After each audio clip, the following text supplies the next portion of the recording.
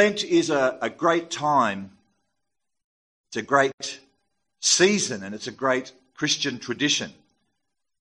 And a favourite of many Christians who like to dip into the monastic custom of going without for the sake of Christ.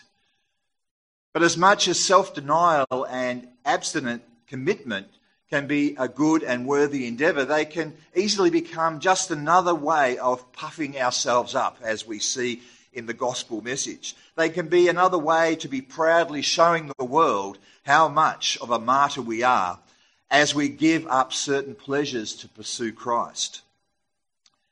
One of the central biblical passages championing self-denial is found in Mark chapter 8, verse 34 to 38. It's the moment when Jesus informs his disciples that whoever intends to follow him must deny themselves and take up their cross. And in taking up their cross, they are unashamedly confessing Christ and fulfilling their life in that process.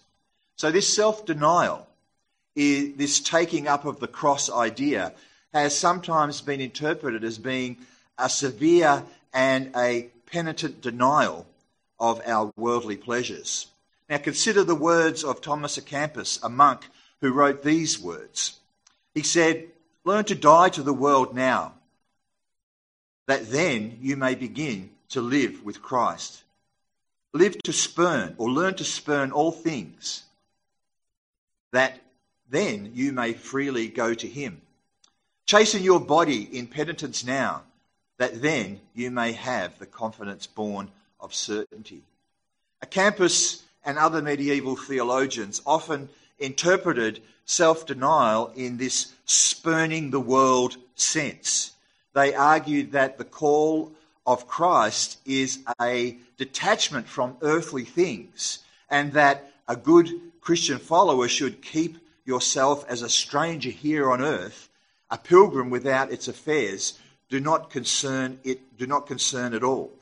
And so as we come to this ancient Lenten season, this Ash Wednesday, as we come as 21st century followers of Christ, so is Christ calling us to deny ourselves?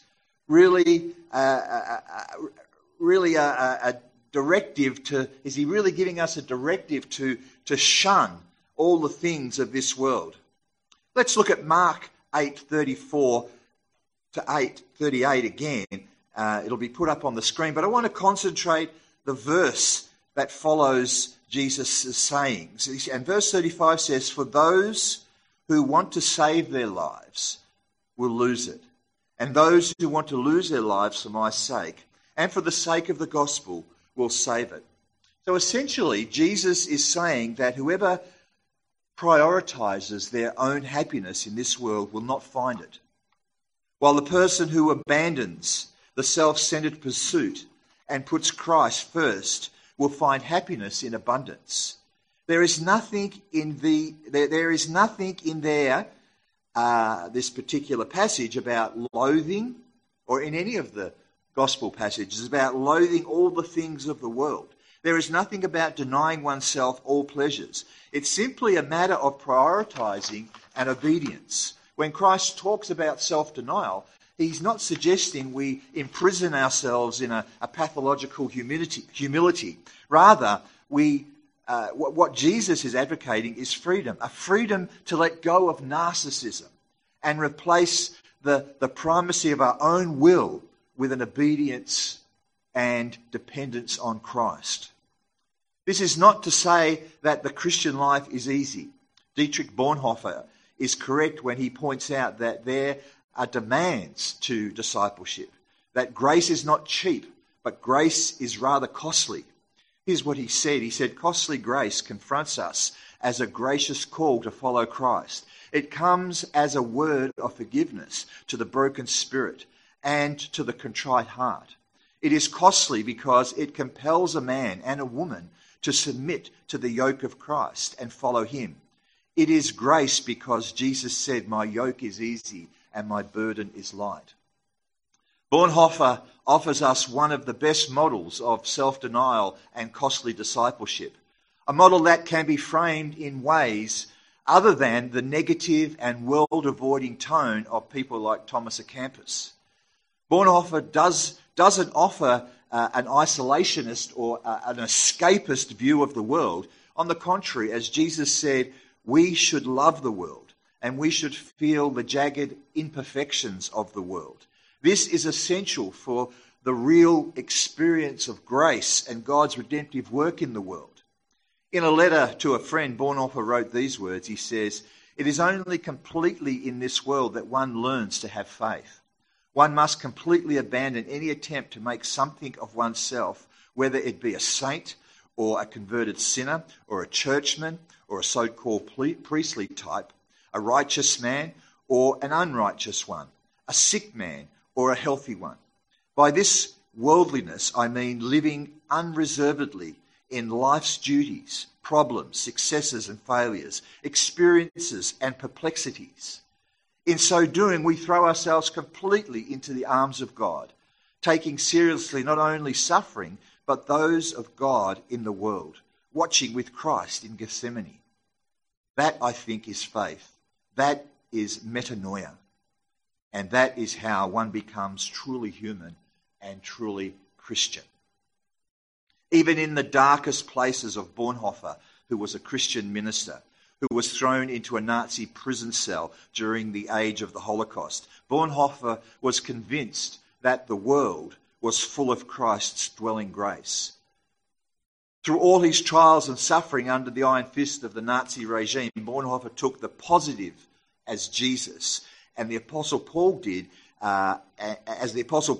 He had a negative view. He had a positive view of the world. He understood, like that of Jesus and the Apostle Paul, that what suffering was about is not just about my own personal experience this evening, but that suffering is the larger groaning of the world that wants to be made right. Let me read what the Apostle Paul said in Romans 8:21-23. He said, "Creation itself will be set free from its bondage to decay, and will obtain the freedom of the glory of the children of God. We know that the whole creation has been groaning in labour pains until now, and not only the creation, but we ourselves, who have the first fruits of the Spirit, groaning inwardly while we wait for adoption, the redemption of our bodies." So when we frame self-denial in this light, when we frame self-denial in this way, this taking seriously not our own suffering but those of God in the world, we begin to shift self-denial away from being anything remotely self-centered, and we shift it to where Jesus and the Apostle Paul locate self-denial. Self-denial is an involved act. It's a hands-on act. It in concert with the cross and in concert with the resurrection, and all what that means to the world. Self-denial is not an inward action this evening. Rather, it is an outward motion of God's grace, and it overcomes all darkness. Finally, Bonhoeffer wrote these words. He said, "Jesus does not promise that when we bless our enemies and when we do good to them, they will not use and persecute us. They certainly will. But not even that can hurt or overcome us, as long as we pray for them. For if we pray for them, we are taking their distress and poverty, their guilt and perdition upon ourselves and pleading to God for them. We are doing vicariously what they cannot do for themselves. Every insult that they mutter only binds us closer to God and to them.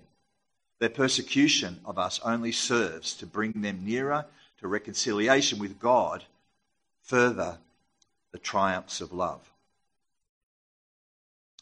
With God and further the triumphs of love." And so this Lenten season, this Ash Wednesday, the start of Lent, we should join with Jesus, the Apostle Paul, and Dietrich Bonhoeffer to recognise that the spirit of self-denial, which is so critical to our Christian identity, is not so much about our own valiant effort to avoid things or to go without things. Lent is much more about a call to passionately place ourselves in Christ, finding ourselves in him and letting him work through us for the sake of our neighbour and for the world. As we put ashes on our forehead this evening and go about our 40 days of Lent, let us not once praise ourselves for the effort, because it's not about us. It's about living our lives for others, for the sake of our Christ and for the gospel, and gaining true life in the process. Please pray with me. Jesus, in your name, give us your wisdom to guide us in choosing the better path in our daily lives, the path that leads to life and to you. Draw our hearts to your truth, which always sets us free. Pray this in the name of Jesus. Amen.